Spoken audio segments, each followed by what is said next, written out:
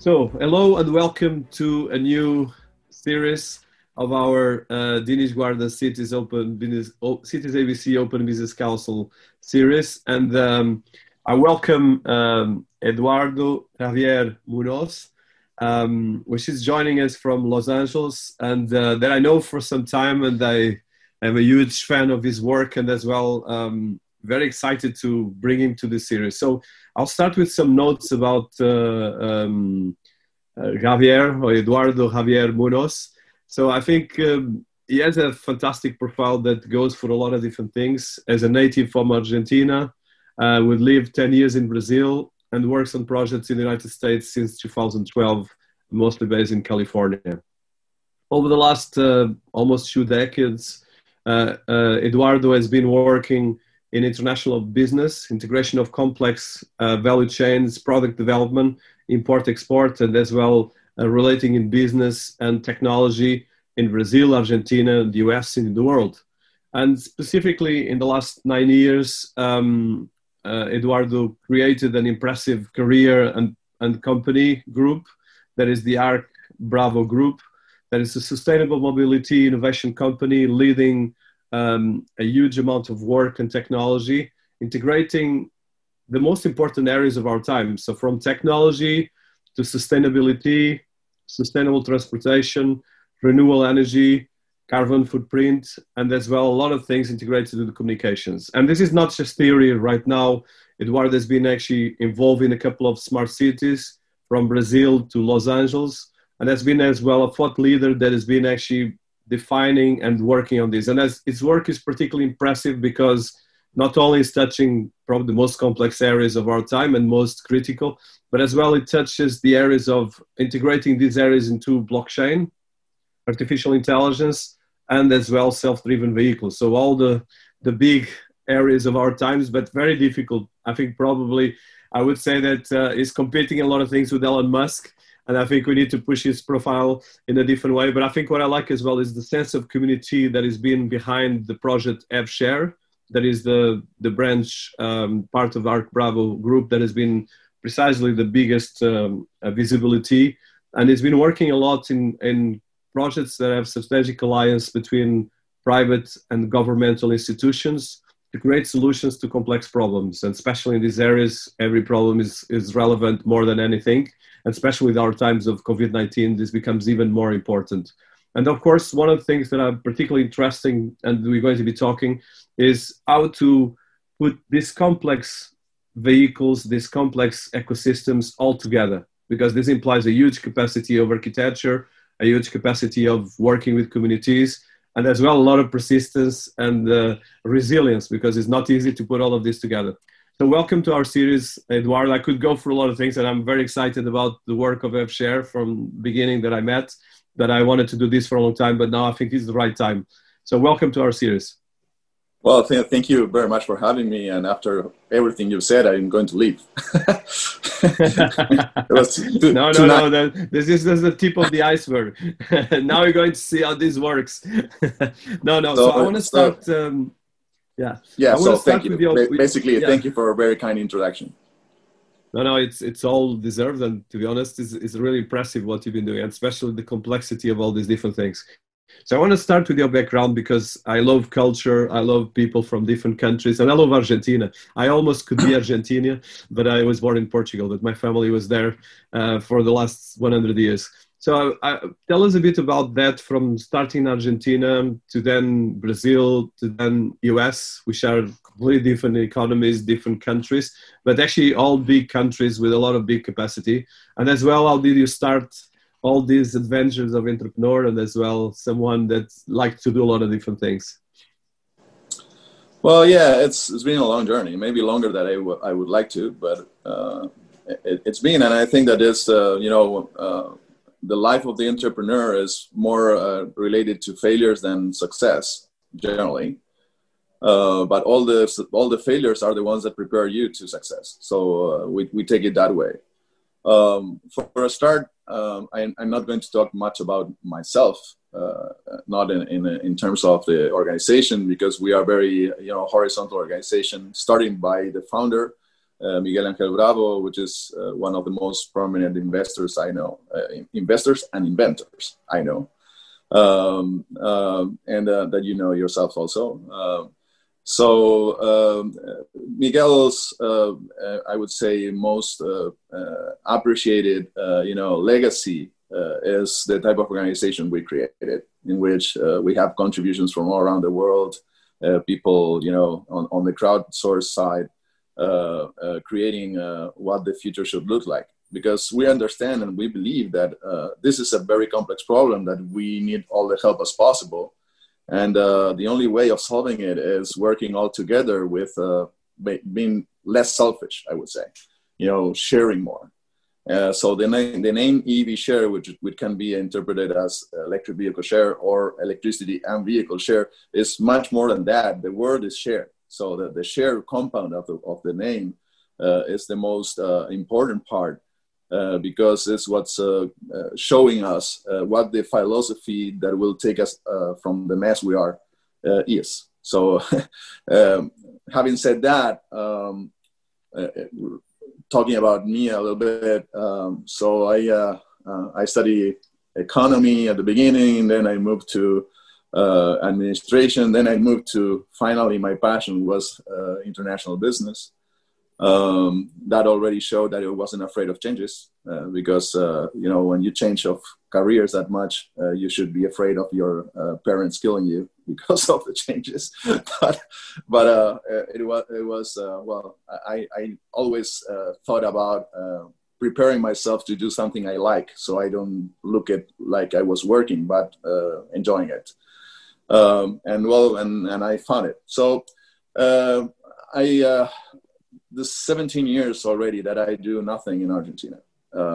It's a pity. It hurts a little bit because it's a very nice country, but has its own issues. And it's the only country that I know that is under evolving all the time for the last maybe 5 decades. I mean, we came through maybe 100 years ago, Argentina was one of the richest countries in the world, and now is one of the poorest countries in the world. So something we did wrong. But again, being able to develop stuff and evolve in those type of environments, it makes you stronger, and being able to evolve good when you get to the correct ecosystem. So I was 10 years in Brazil, working in the Amazon region with sustainable projects. We were creating value from the rainforest non-wood extraction industries, which is related to fruits and oils from those fruits.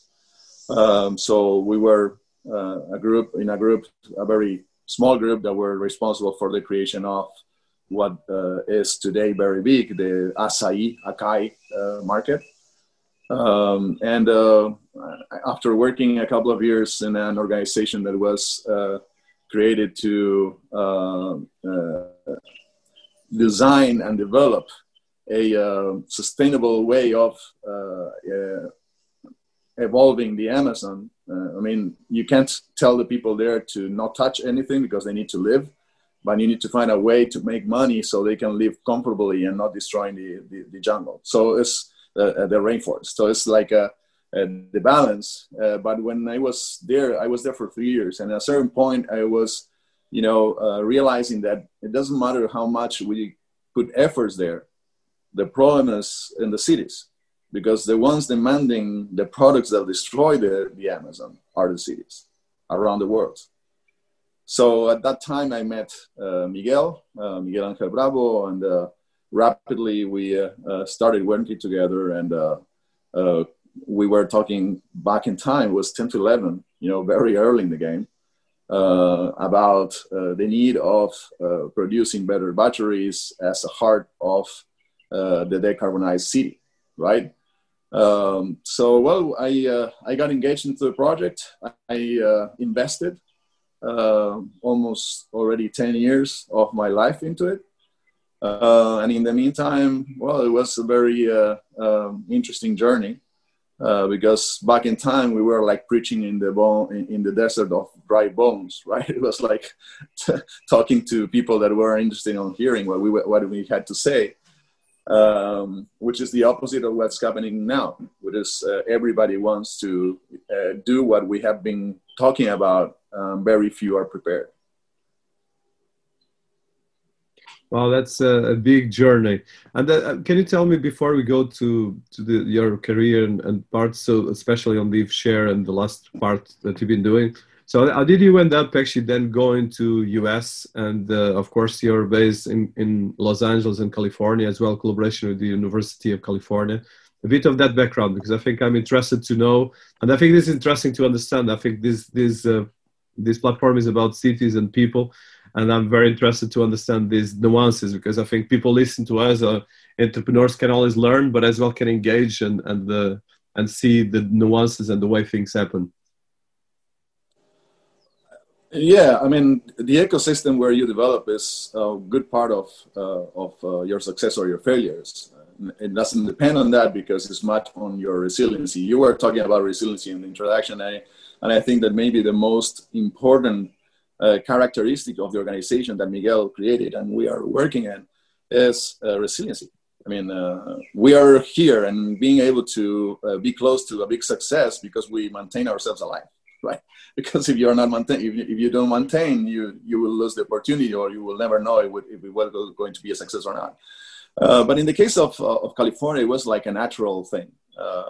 In 2012, we were having already problems with Argentinian government because of lobby from corporations and not willing us to exist because we were a problem. We were showing that they were doing things wrong, I guess.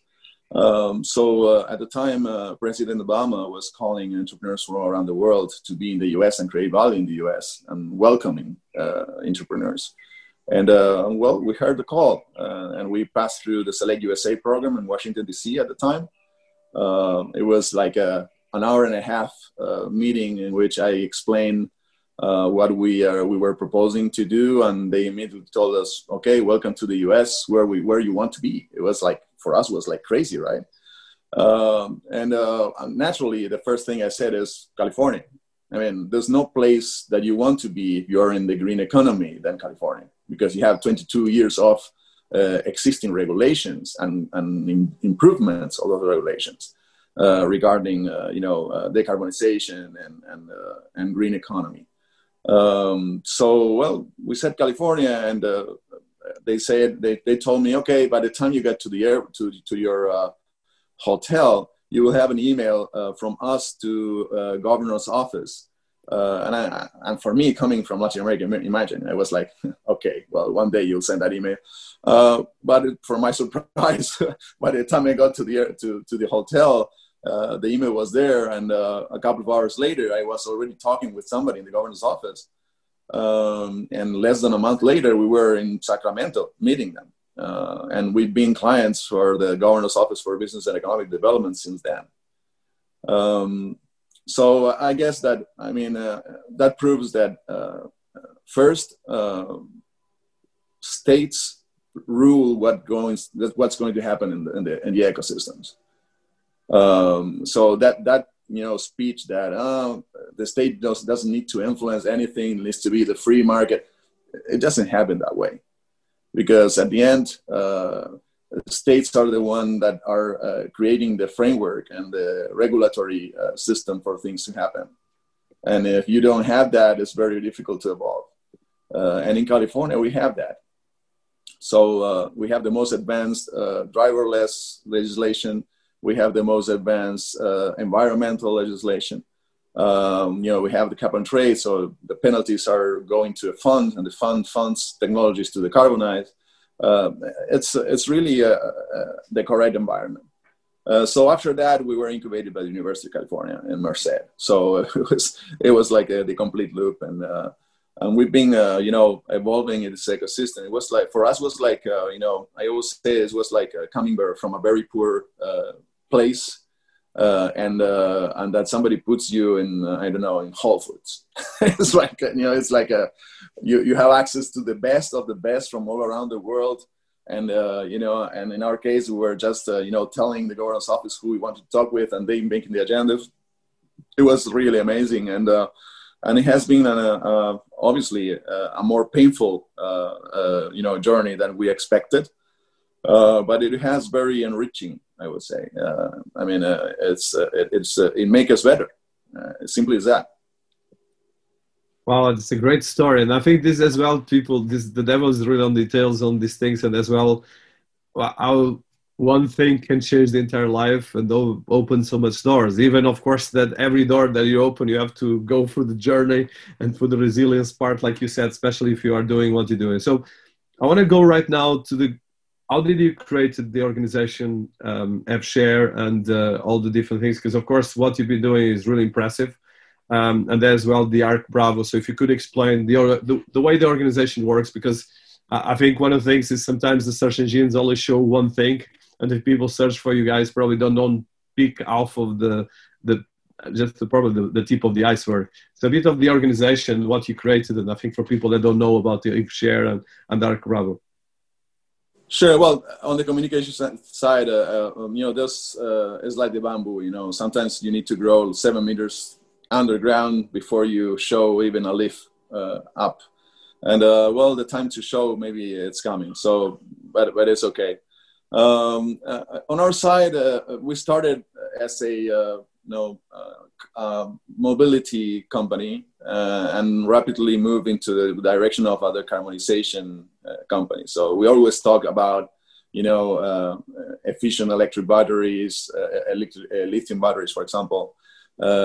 So we were able to move as much people as possible and goods as possible with the least quantity of energy and vehicles as possible. Because one of the big things that we combat, let's say, is, or what we say is, it doesn't matter if we electrify 100% of the fleets. We need to change the way we move. I mean, it's proven that it's not viable anymore. So you have people losing an hour and a half one each way, or 2 hours each way, every day. Just imagine the loss in money and in quality of life and in productivity that means. And we can't afford that anymore. I mean, we can't afford being so inefficient anymore as a global society. There's a study that says that in Los Angeles, there are 17 billion lost because of traffic, with people living in Central Valley going to the Bay Area to work. And in Los Angeles area, the number is even worse. It's 27 billion. So I guess that only that is already a good business to get involved with, right? Going back to the structure. So Arc Bravo has been developing the future of mobility and energy forever, since 2008. First in Argentina and then in the US since 2012. We invested back in time. We had our first license agreement to manufacture lithium batteries in 2011. So that's how early we got into that game. Now everybody wants to be linked to lithium battery. Well, it's a very hard environment to be in because the technology is controlled by very few hands. And generally nobody tells you the truth. That's the battery environment. So we invested back in time. We are part of a company that in California, a technology company that created what we understand is going to be the lead technology in the near future, which is the silicon composite anode material created by California Lithium Battery. And we recently created also with that similar team, a company in Europe related to battery materials. So our Bravo Group focus is to develop mobility. The most efficient mobility. The concept we created is called augmented efficiency, right? So what we say is we need lighter vehicles, we need more energy density in batteries, and we need to connect everything. So artificial intelligence and machine learning and efficient systems can help us reduce our footprint. But we also need blockchain to bring an augmented transparency to the ecosystem so the ecosystem can exist. So describing that as the hardware part, as Arc Bravo Group is a for-profit corporation in California that headquartered in California that develops from manufacturing the batteries to making the vehicles. We have several partners in that. It's a very complex industry, so you have partners on the battery packs, on the motors, on the connectivity, and on the composites. So it's a very complex world.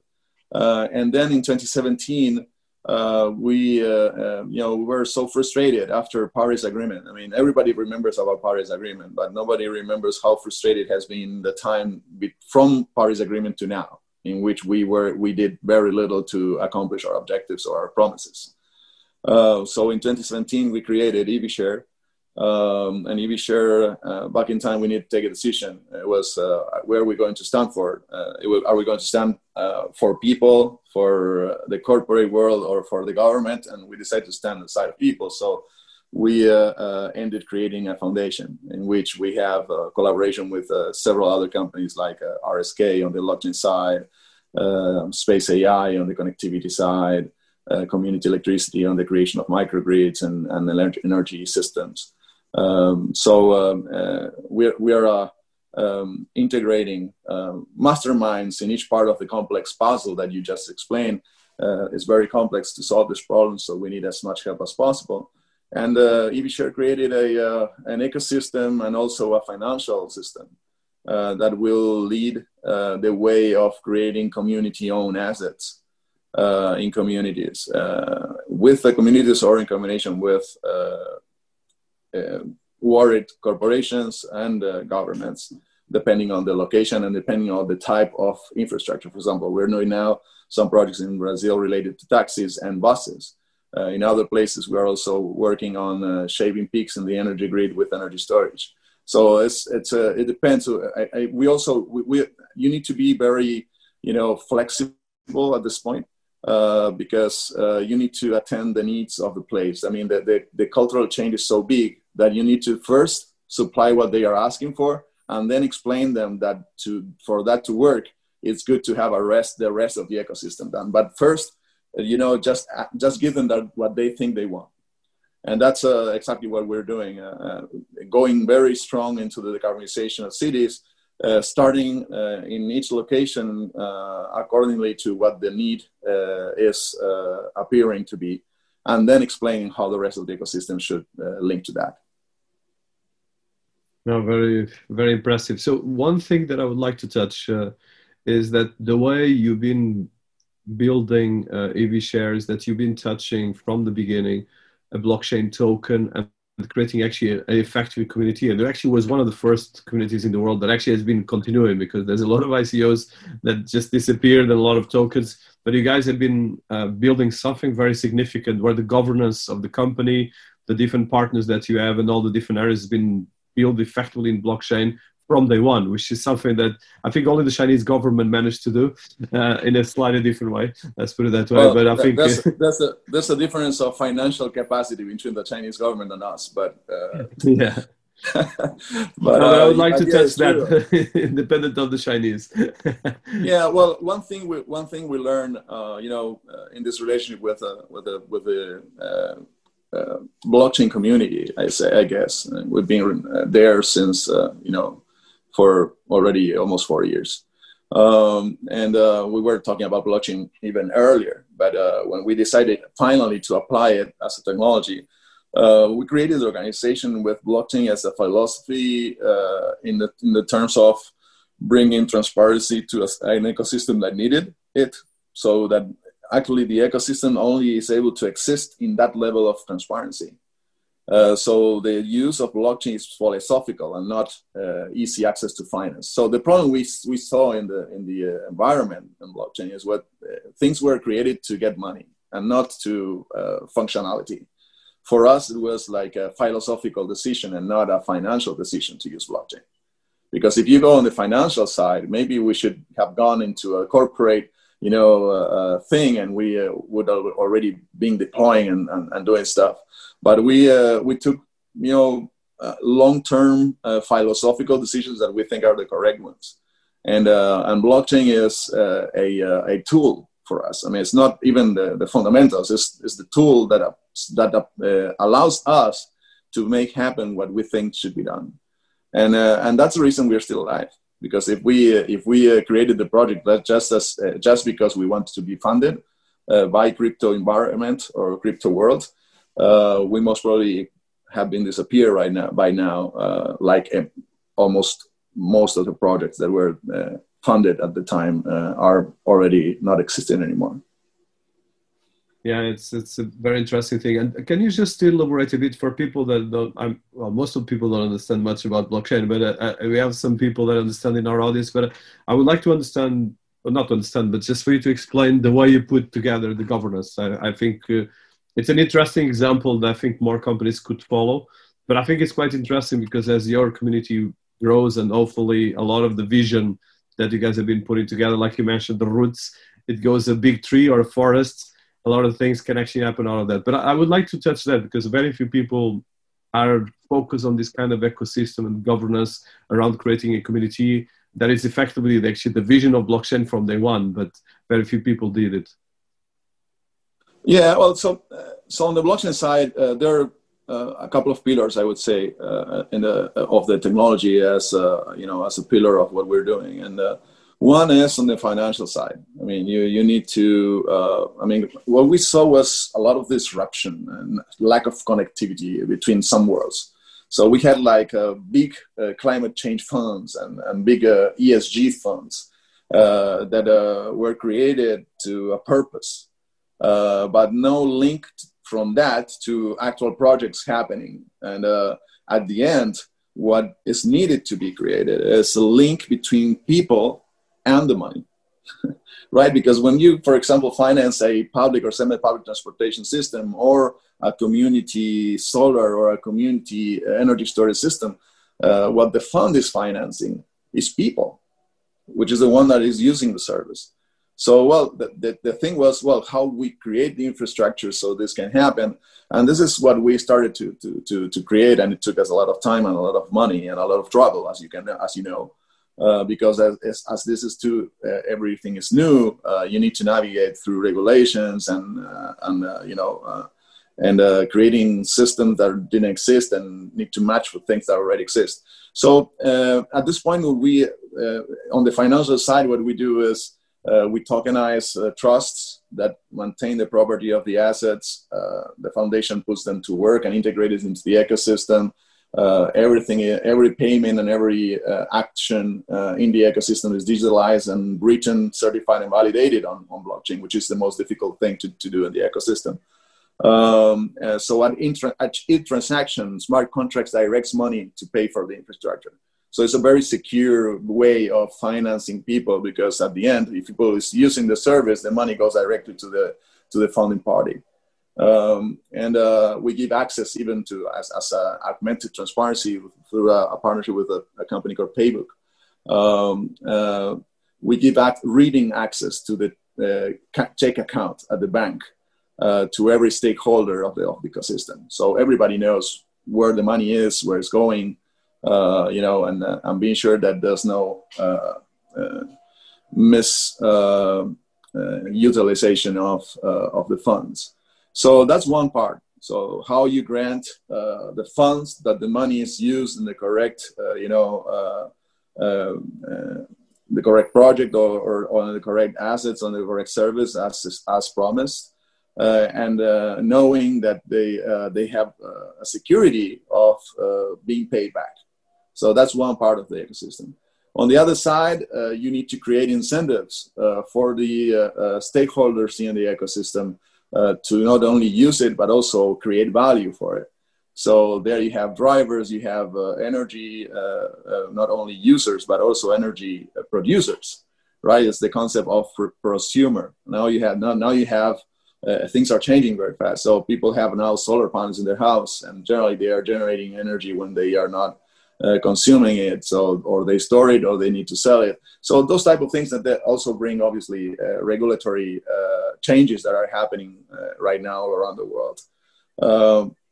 But in that end, for example, now in the mobility side, which is what our first approach, and the energy in some locations, what you need to know there is exactly who produced what, who bought it, at what time, and match demand and offer in a way that there's no double transactions of those assets or those things.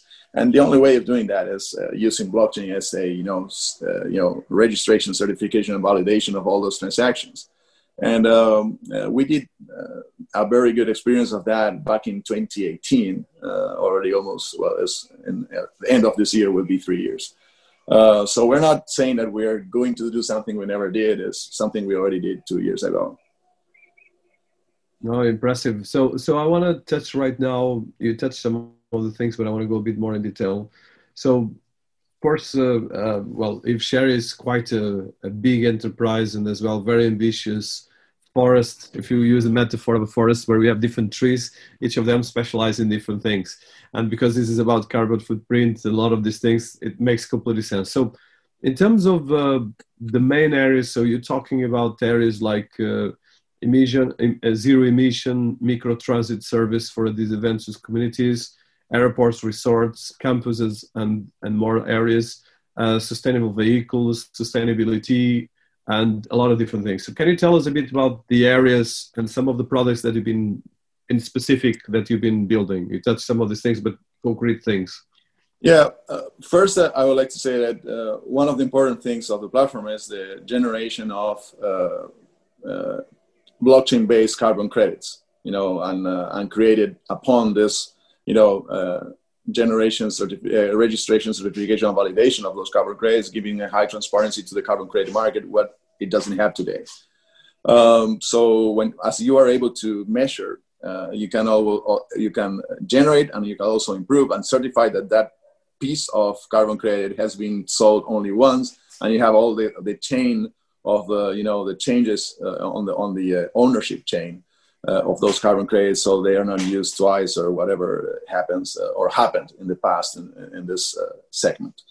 So having said that, let's get into the more specific projects, let's say.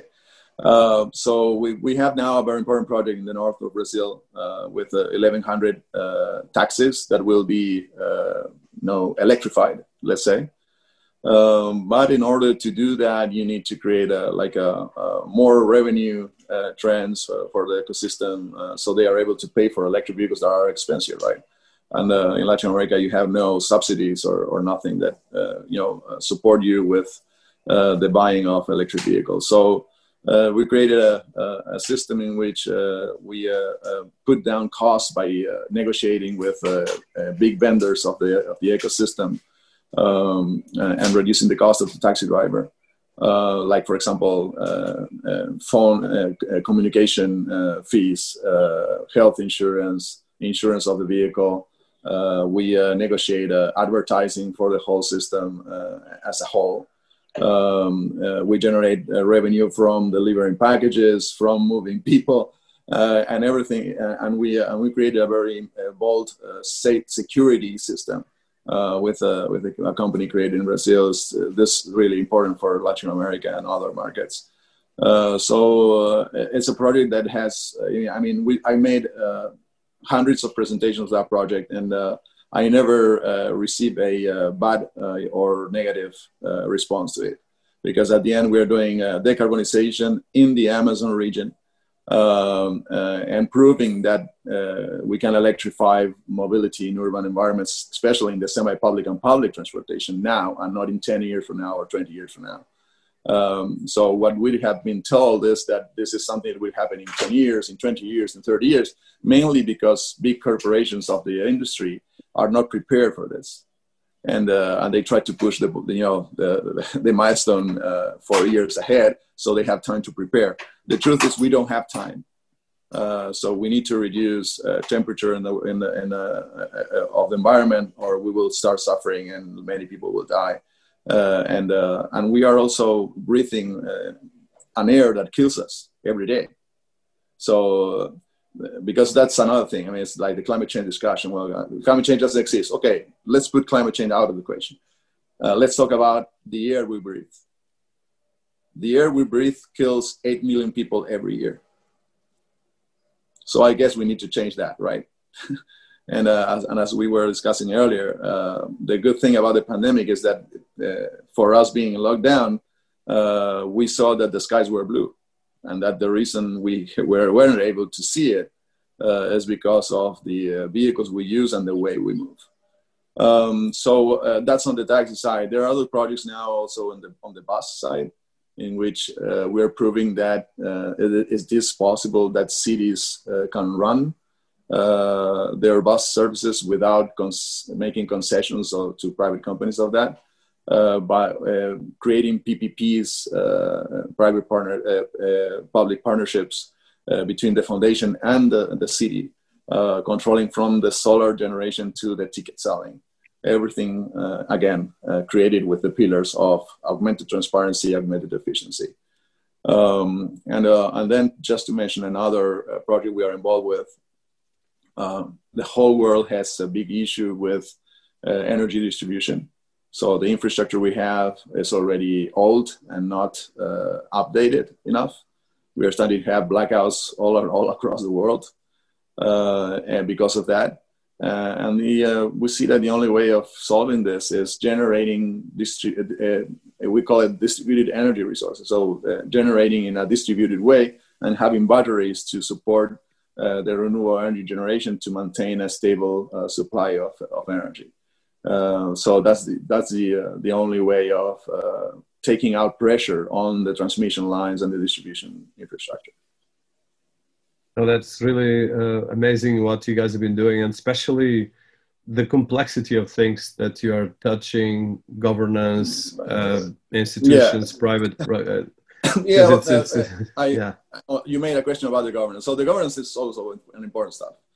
And the way we create it is that we have direct vote with qualified votes also, according to the type of stakeholder you are. And we leave the responsibility of taking certain decisions, especially in the user experience side and the structure of the service to the community. And this is not something that you write on stone. That's something that you can, as you can vote from a click on the phone, which is the revolution of this technology is this. We can take a decision today with the phone. And we can realize that we were wrong in a week, and we can vote again, right? You don't need to make a poll location organization spend hundreds of millions of dollars to have something voted, and being able to change stuff. We can change within days if we realize that we were wrong. So I guess that the challenges in that obviously is education and providing information so people can take smart decisions and correct decisions. So there's the balance. You need to, people doesn't like or want to change generally what the environment is, but if it's easy to do, they do. People do the correct thing when it's easy. If it is hard to do the correct thing, they simply continue doing what they're doing. So our work in EV-Share is to make it to make them as easier as possible to take the correct decision on the environmental side.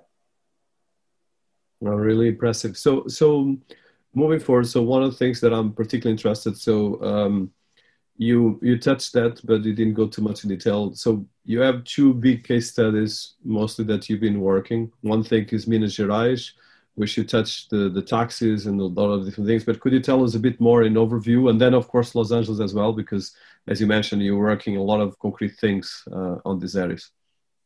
Yeah, well, let's start for Los Angeles. So in Los Angeles, this is a big project which is led by the Energy Coalition, a very important organization for the energy efficiency and the decarbonization of California. One of the most bold organizations and more committed organizations I know on this purpose, especially in the name of their chairman, Craig Perkins, a very enthusiastic and acknowledgeable guy, and that I like him a lot because of the efforts they've been doing and what they've been doing for the last over 40 years. And there's a group of companies behind them creating the first advanced energy community with a CEC $10 million subsidy. And now that will grow for other two communities. And that is mainly related to what we have been talking about in the great extent of it, which is connecting solar roofs with home energy storage systems, with EV chargers, with community solar and community energy storage systems, and connecting all that in the same protocol of communications and blockchain systems. So that's something that is happening, and obviously will lead the way and show the world how to do it. And we are part of that on the mobility side, and we are very proud of being selected to do that. Related to Brazil, and you're talking about in Belo Horizonte, is more on the Arc Bravo Group side, so Bravo Motor Company. Bravo Motor Company is leading a cluster that will manufacture batteries and vehicles. That's Bravo Motor Company's core. And we are bringing some suppliers also from California, Utah, and other locations to be there with us. Belo Horizonte and Minas Gerais state especially are the most impressive state, a modern state, and investment attraction ecosystem I've seen for years.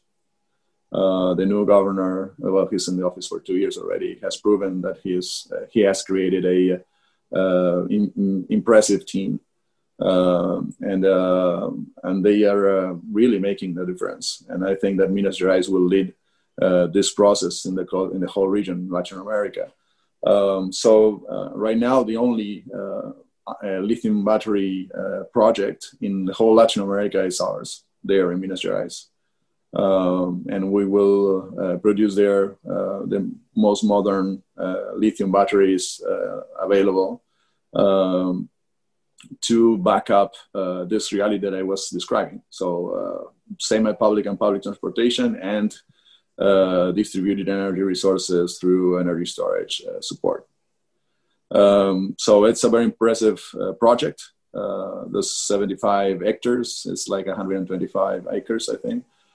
Something like that, 225 acres of land inside the international airport of Belo Horizonte.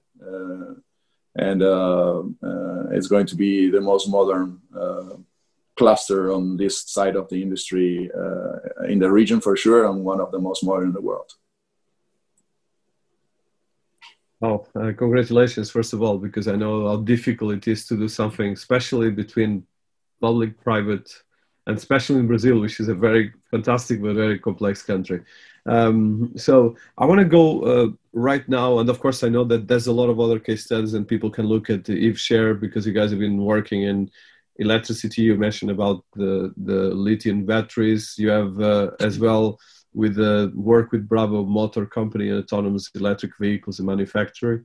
Then you have as well Space AI and as well different things. Can you just give a bit of overview, especially on the Bravo Motor Company and as well on the Space AI? I'm particularly interested on these two areas that I think you touched, I think all the others, but I think these two are interesting as well. Yeah, well, on the Bravo Motor Company side, as I just explained, is manufacturing next-gen batteries and creating what we call the augmented efficiency systems for mobility. So the objective there is to reduce weight through composite, to create a good user experience vehicle for semi-public and public transportation. So taxi service is something that is given all around the world, but there's no taxi vehicle, not an efficient one. And the only taxi vehicle I know is the London one, which has maybe, I don't know, more than a century of the same design. So we've been working into that very heavily on the van, on the taxi, the van, and the bus side. The buses is the same thing. We haven't changed the bus designs or technology forever. We just electrified some, but we're still using the same buses that we designed in the 50s. So as you speak, continue, Eduardo, but I will just want to share the screen because I think it's cool to show this, because it's really cutting edge what you guys have been doing. For people listening to us, I think it's really worth to look at. So that's the van. We in the research we did is all the research that was done in the past decade were telling us that the last mile, that one is a good one. That slide is a good one to explain what we're proposing. So the thing is, we've been trying to tackle our problem in mobility on false statements, right? We've been talking about the last mile problem for over a decade. And the problem is not the last mile, the problem is the first 20. So that's what we found out. And at the beginning, we were working through the first, using studies that were already done, thinking that the problem was the last mile, and developing a two-seater. If you see in our website, you see the previous vehicles that we developed, and suddenly we realized that that wasn't the solution, because the problem was that the cities were getting expensive and people going to live in satellite cities. And then the infrastructure to move all those people didn't exist. So now they have their own car and they all come to the big city in their own car and create this traffic that is a mess. So what we needed to do is not convincing people that already use public transportation to jump into new systems, but convincing people that use their own car to get into public transportation, or a public transportation that is suitable to their needs. So to do that, you needed to create new vehicles, comfortable, convenient systems of service.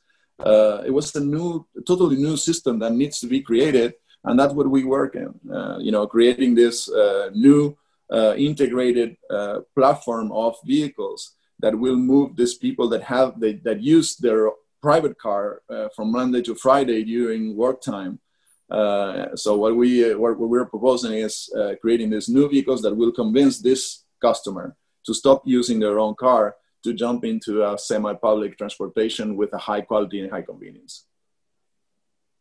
Yeah, it's really, and it's impressive as well, because there's a huge amount of engineering, architecture, and as well capacity to put this in practice.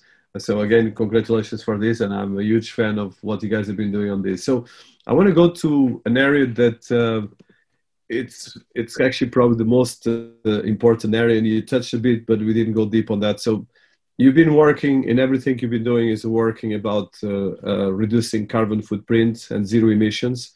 And this is an area that, of course, now Biden new administration is coming back to this, but the previous 4 years were kind of very God challenging. Let's put it that way.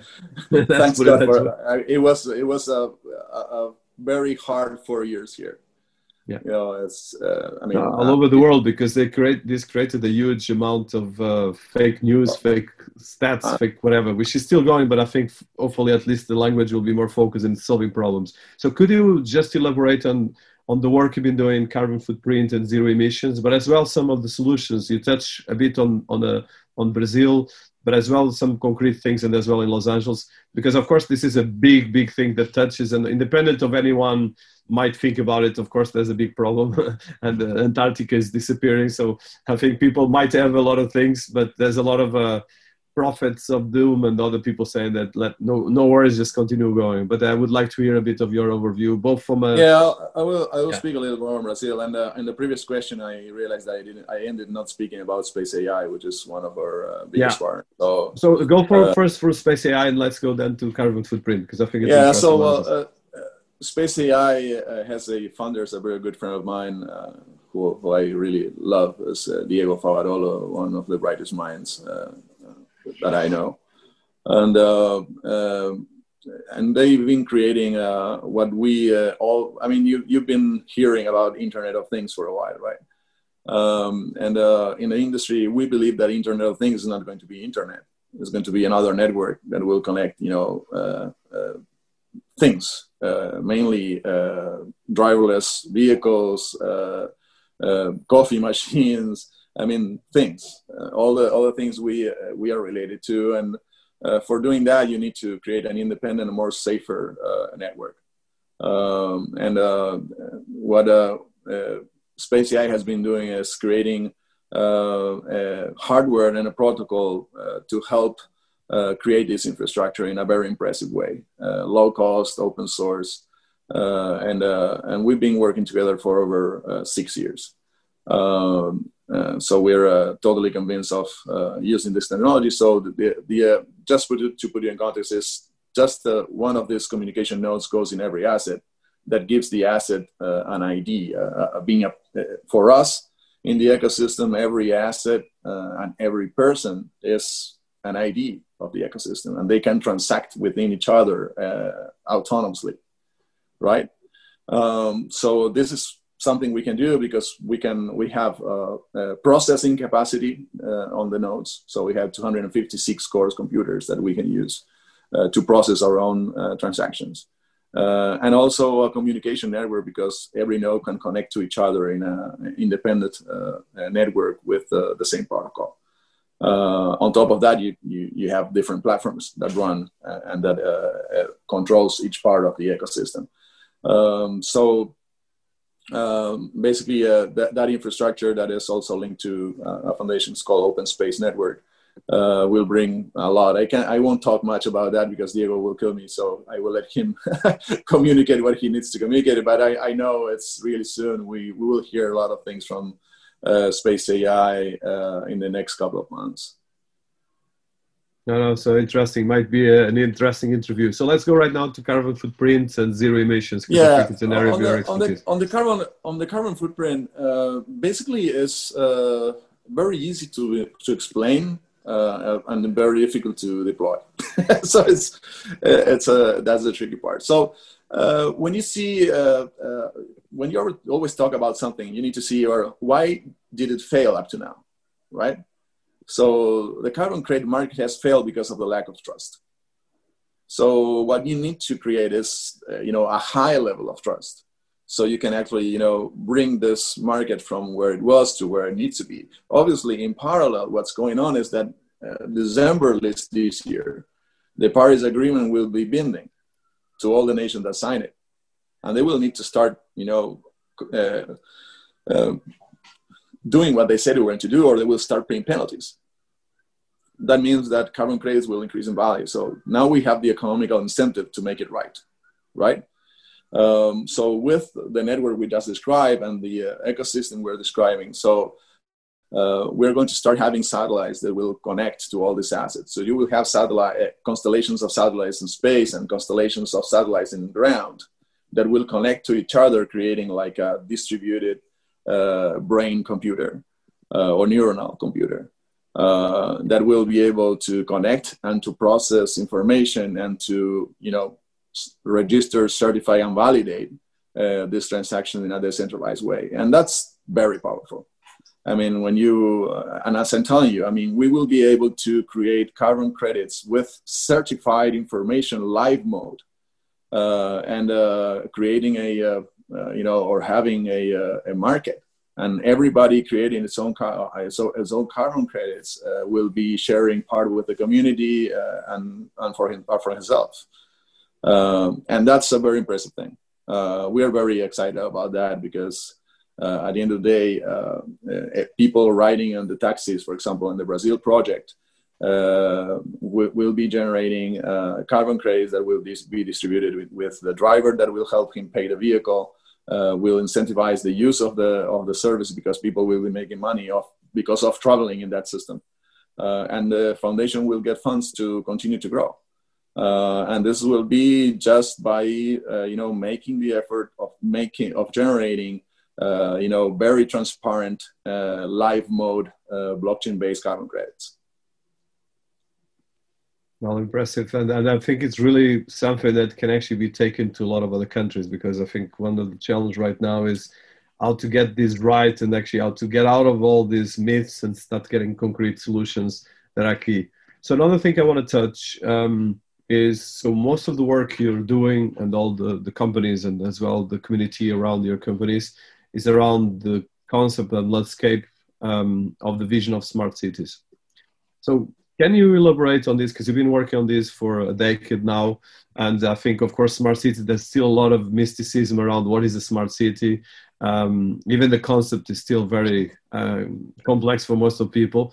And as well, you cannot sometimes put everything in the same box, but it's interesting. So I would like to hear the way you see smart cities and as well the different ways you've been working on this concept and all the solutions. Yeah, well, the smart city concept is like, something that has been very used, but no definitions or very clear definitions at least. at the beginning, a smart city was the one that had red, yellow, and green lights coordinated. That was like the whole definition of smart city. It was how the flow of stops were developed, and also how we put on or off lighting, for example, when needed. The concept of smart city for us or for the world right now is much more complex than that. What we say for starters, we can't call smart city a city that kills its inhabitants, right? So I guess that if we are going to design a smart city, the first thing we need to design is a new way of moving that doesn't kill us. In terms of the security in traffic and the air we breathe. So that's an important thing. The other thing is take care of being efficient in the use of energy. Our energy system right now is very inefficient. So you're talking about at least losing 50% of the energy that is generated in the source until we use it. And when you make more fine tuning on the research, you might be talking about losing 70 to 75% of the energy because the distribution lines, the transmission lines, and the buildings are very inefficient because we're still building them as we have been doing that for over 100 years. So I guess that a smart city is a city that uses the energy more efficiently, that has a system of mobility that allows you to move without losing time and productivity or creating stress. A place where you're able to breathe without killing yourself. And a place where the general carbon footprint is the lowest as possible. That would be like the smart city concept in our minds. Well, I like you. You're very synthetic, but it's a very powerful one.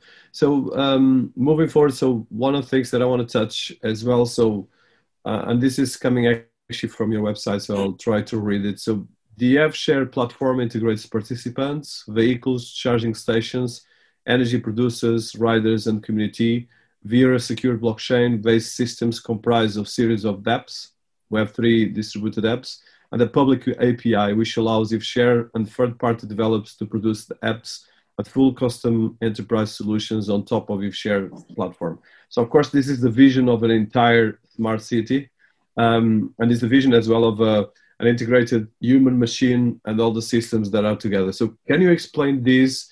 And I know that you are actually doing this both in Brazil and LA, but as well, how you are putting this together and as well the architecture as well to make sure that, like you touch partly, let's say, the public, private, and technology players on this.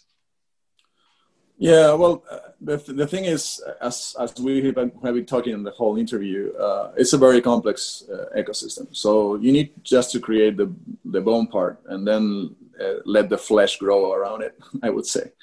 So what we do is create the infrastructure, and then new apps will be created for specific stuff that we are not even seeing right now, or maybe things that we are not, focused right now, like water systems that we are not considering at this point. But in the time that is existing, it's just plugging that into the ecosystem, as well as prosumer regulation. So there are places that you aren't able to sell your energy. I mean, you can't.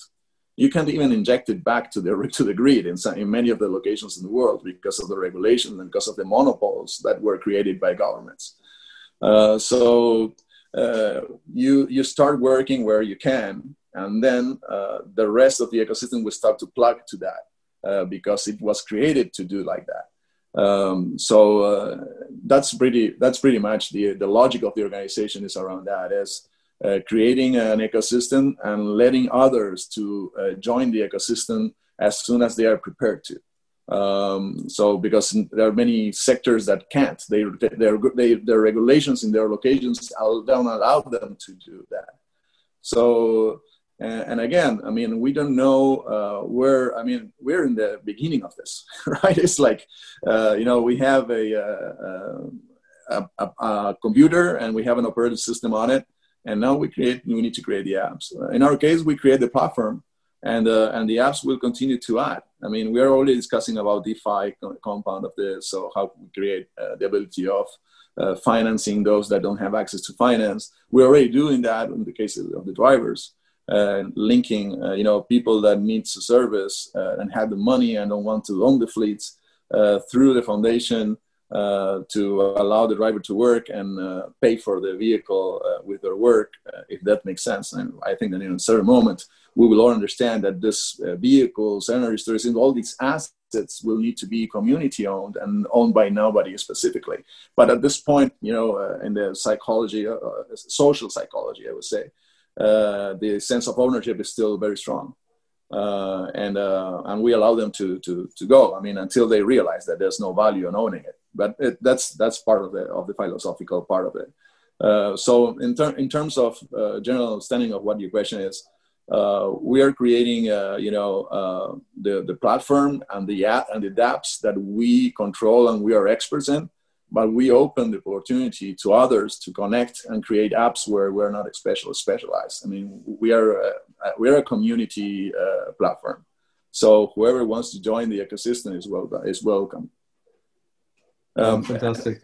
And in terms of as well, the vision of blockchain and DeFi, of course, exactly. The point is so in terms of this that we discussed. In terms of information, what's an important thing? So you talk about API. So we are creating an API that will allow anybody to surf or get into the data that we will create, and they will pay for that data, and everybody will decide which type of data they want to share, right?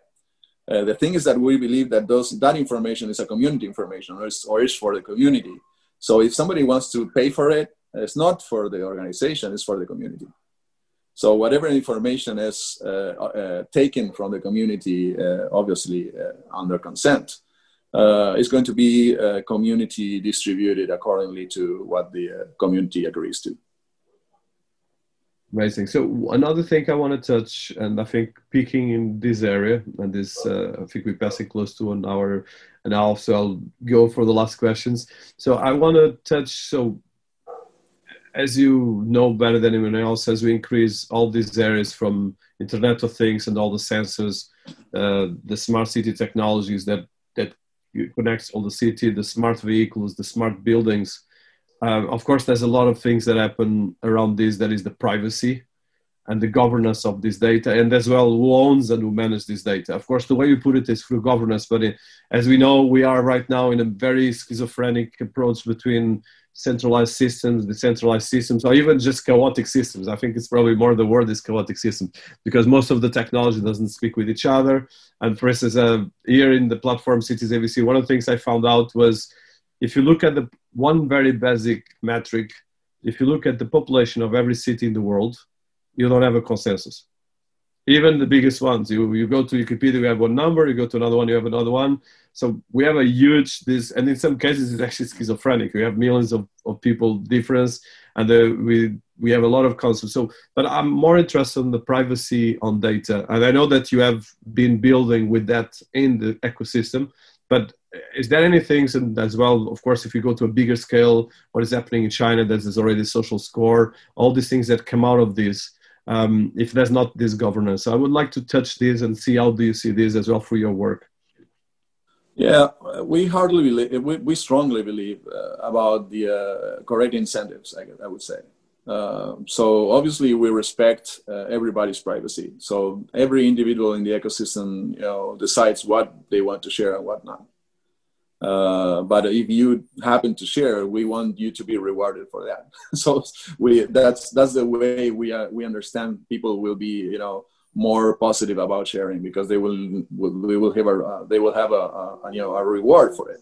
So what's going on right now is you see the big data companies like Google, Amazon, and others. They're using your information. You have no reward or revenue from it, right? And suddenly people say, okay, but you're invading my my privacy or whatever. I would say, if you have a cell phone, you are invaded. I mean, if you want to be part of the community, there's trade-offs, right?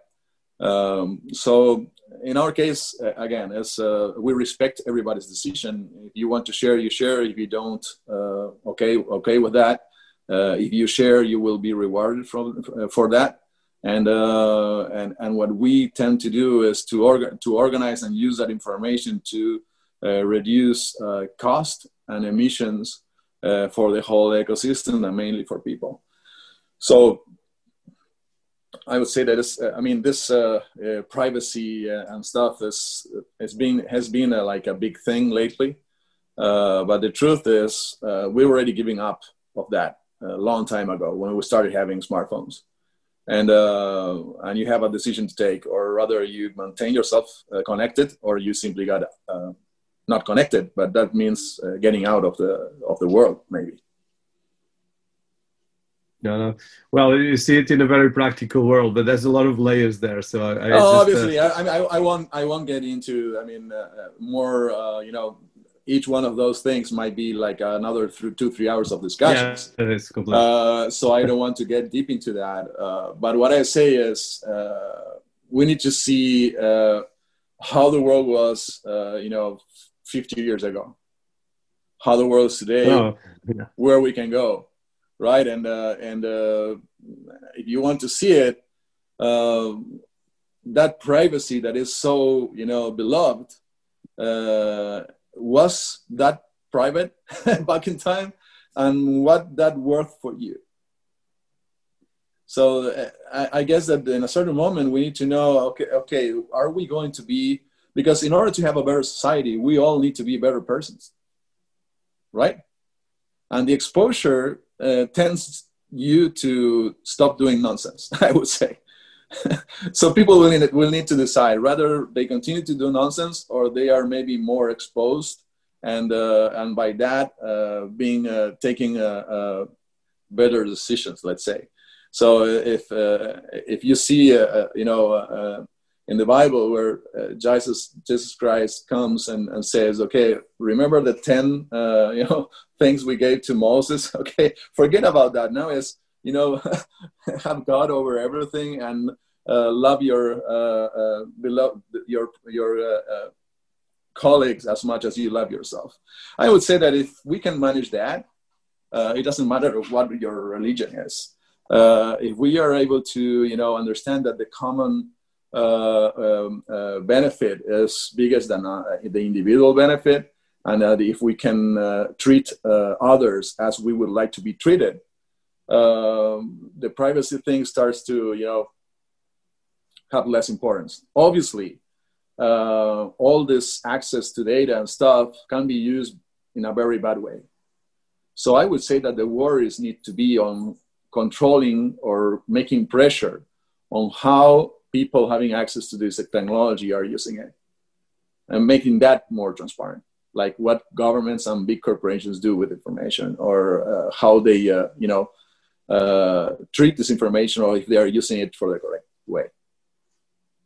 No, I'm completely with you, and I think it's a good point, the sense of responsibility. Of course, we have, but I think just one area that I want to touch, because I know that is, and we're going to finish in a while, but let's look at cybersecurity. I completely am with you that the sense of responsibility, and you touch a very important thing, the idea of using, especially in the way you build, and that can be seen in your website, in all the documentation, is that a sense of responsibility of the community and the governance, because everyone can have access to these dApps and to this data.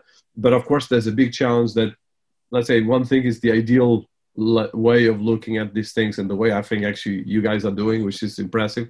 But then there's the reality, and the reality is the last 4 years we had fake news, cyber attacks that have been growing, and we have a huge amount of technology issues that unfortunately are powered by the biggest corporation on the planet, because they focus on the profit, and they forgot the governance, and they forgot as well that I'm not talking politics, because you are in the US and the US is very divided, but it's more about common sense. In the end of the day, if scientific, we know that something can go wrong, like you said.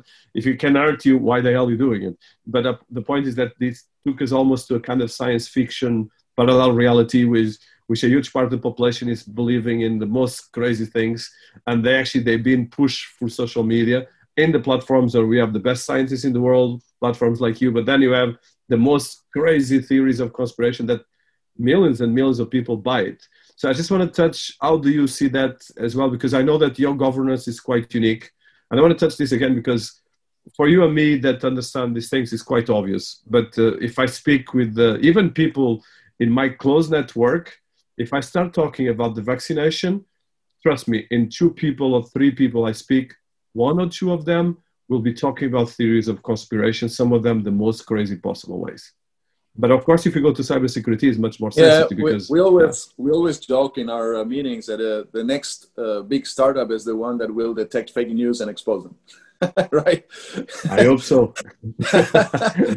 So it takes you time, you know. It's a lot. But I think the way, sorry to interrupt, but I think the way that you guys are doing that touches that, and that's one of the things that I respect a lot in what you're doing. Yeah, mainly because what we are working on is to have a very transparent environment of information and where things are very easy to be checked. And I think that that's the way we need to go. Yes. Make it very easy to check if something is true or not. Because at the end, there's, all these people, I mean, there's people, I mean, we're in the 20s, we're in the time that we're talking about, making population in Mars, right? And there's people in this world, and there's a lot that still believe that the Earth is plane. Yes. Millions. So, there's I mean, even groups. How crazy that can be. Haven't they been in an airplane? Haven't they looked at the horizon and see the curve, going down? But again, that's why I want to ask, because I think special people like us, and I think especially what you're doing, is we have a responsibility as well, because the point right now is that or we create a very dystopic world, which partly is happening, or you get in serious trouble. So I think my point, and I'm provoking you in the positive way, because one of the things that I love what you try to do that is unique is that capacity to look at the governance that I think is unique. I think you are one of the few organizations focused in smart cities that touches governance. And I think probably for you is natural. I think probably the rest of the world is not natural at all. And I think this is quite important to take it much more serious, I think. And that's why I want to touch this again. Sorry. Yeah, and you're right. And the reason is tough. It's not because it's tough to do it. It's because it's tough to lose control. People don't like to lose control, right? In our case, we put on the side of people, and we make them easy to take the decisions, even if they're wrong. Right, and the only thing that we will do is show them that it was wrong with facts, and allow them to decide again. Right, and I think that because in a certain point, humanity has been going, back and forth from the these elites that think that they are the ones that need to take the decisions because the others are not capable of it. And I think we need to go in the direction of a society that is well-educated and everybody can take a good decision. Or at least we get to a consensus in which we're all at least happy, or at least for a certain period of time. I mean, that's the other thing. I mean, humanity is not good on accepting changes. And now we are in a moment in which we will need to change very fast, a lot of times, until we find the final solution. It's not going to be easy, and it's not going to be fast. We will make mistakes, but it's a process that needs to be taken, or we will always be like we are today, that I think nobody's happy with. I'm 100% with you, and I think it's the key element of our times. That's why I wanted to touch this, and I think especially I suggest for everyone listening to us to read your governance and some of the models, because of course there's no perfect model, but these governance are really particularly important for what we're talking about, and as well for all the challenges that you're facing. So I will touch the last thing, so because it's been passing 1 hour and a half, and it's been fantastic, and I think we'll get another one about smart cities. I really want to touch that more. Anytime, it's always a pleasure to talk with you, so it's okay. I'm enjoying it. No, it's great, and these things are very important. So AveShare is in a phase of accelerated growth. Is like you said, you put a lot of seeds, and now is getting a great forest. I would say forest because you have so much different wonderful trees. So can you tell us about these goals that you have right now? I know that you even have been talking with people like former Governor Schwarzenegger. There's a lot of people that know your work, and you're working with a former astronaut. Just tell us about that, because of course it's marketing, but as well it's great for people to know what you achieve. And I think not everyone knows about you guys. There's a lot of startups that got these billions of dollars and they're not doing anything besides speculation. So I think it's interesting to highlight this work. Yeah, well, when you're coming from not a central side of the world, let's say, so we're coming from Argentina, very far away from everywhere, and in Brazil, building the trust that will, make everybody, or especially the financial system, believe in us is going to be the first success on the first shit with success. And I think we are very close to that. I mean, that's going to happen in the next 3 months. And it was a long journey, but we were speaking at the beginning, resiliency is the most, appreciated quality or qualification in an entrepreneur. And we form an organization that is highly resilient. We always say that we have 12 years of non-revenue and still funded. So I would say that we are more a miracle than an organization. And I'm telling you this because, at the end, what you want to create is something that is able to work and happen, right? Going to just like a more conclusion on the side. The creation of this type of systems that we've been creating, and it was all happening because of our ability to collaborate. Humanity needs to understand that competing is something, maybe it's good, but competing just for the world competing, or just to only find out one winner, is something that will stop us or prevent us from a better society or a better world. We need to learn more about collaboration.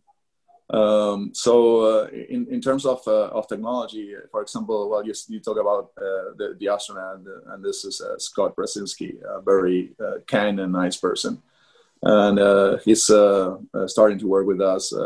I met him in the World Economic Forum last year. One of the last trips I was able to make that last year. And this is a new, I mean, the technology we're creating, sometimes you find problems and you see that some technology is used for some stuff, you can use it for another. And in this case, we are using the same technology we were using for the mobility side and for the carbon credit side, for detecting very early and attacking when it's time fires, which is one of the biggest problems in California now and many places in the world. So Californian cities are one of the most polluted cities in the world because of, obviously, geographic conditions, having the mountains in the back and the sea in the front. But because of fires. I mean, we have a lot of CO2 in the air because of fires, and we are breathing, CO2 the whole time, and burn particulates. So Scott is adding his vision from the space.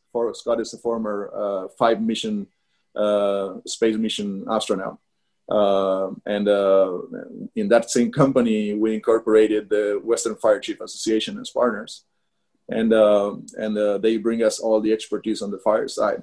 So I would say you need to bring, all the people that can bring high expertise in every parts of the solution that you might create, and don't be afraid of sharing. I mean, it doesn't make sense to have 100% of equity of nothing. It's better to have a smaller portion of something that makes sense, that really change realities, and I would say that's one of the main recommendations that we can do. No, it's very inspiring, and I think congratulations for everything that you guys achieved. And as well, I think just you mentioned that you've been working based in corporations and as well collaboration, and as well that there's not big revenues or almost no revenues. But you have to see that Amazon didn't have revenues in the first 12 years or 15. And people forget that. And now it's the biggest corporation in the planet, or one of the biggest. So I think it's the vision and the capacity to persist and build that. So I think, Eduardo, has been fantastic. I think I don't know if you just tell people where they can find information, websites. I think we put all the links, but it's better to come from you. Yeah, well, I would guess, I would say, I mean, one of the things we are working on is updating our websites and stuff. So I would say, I think you need that.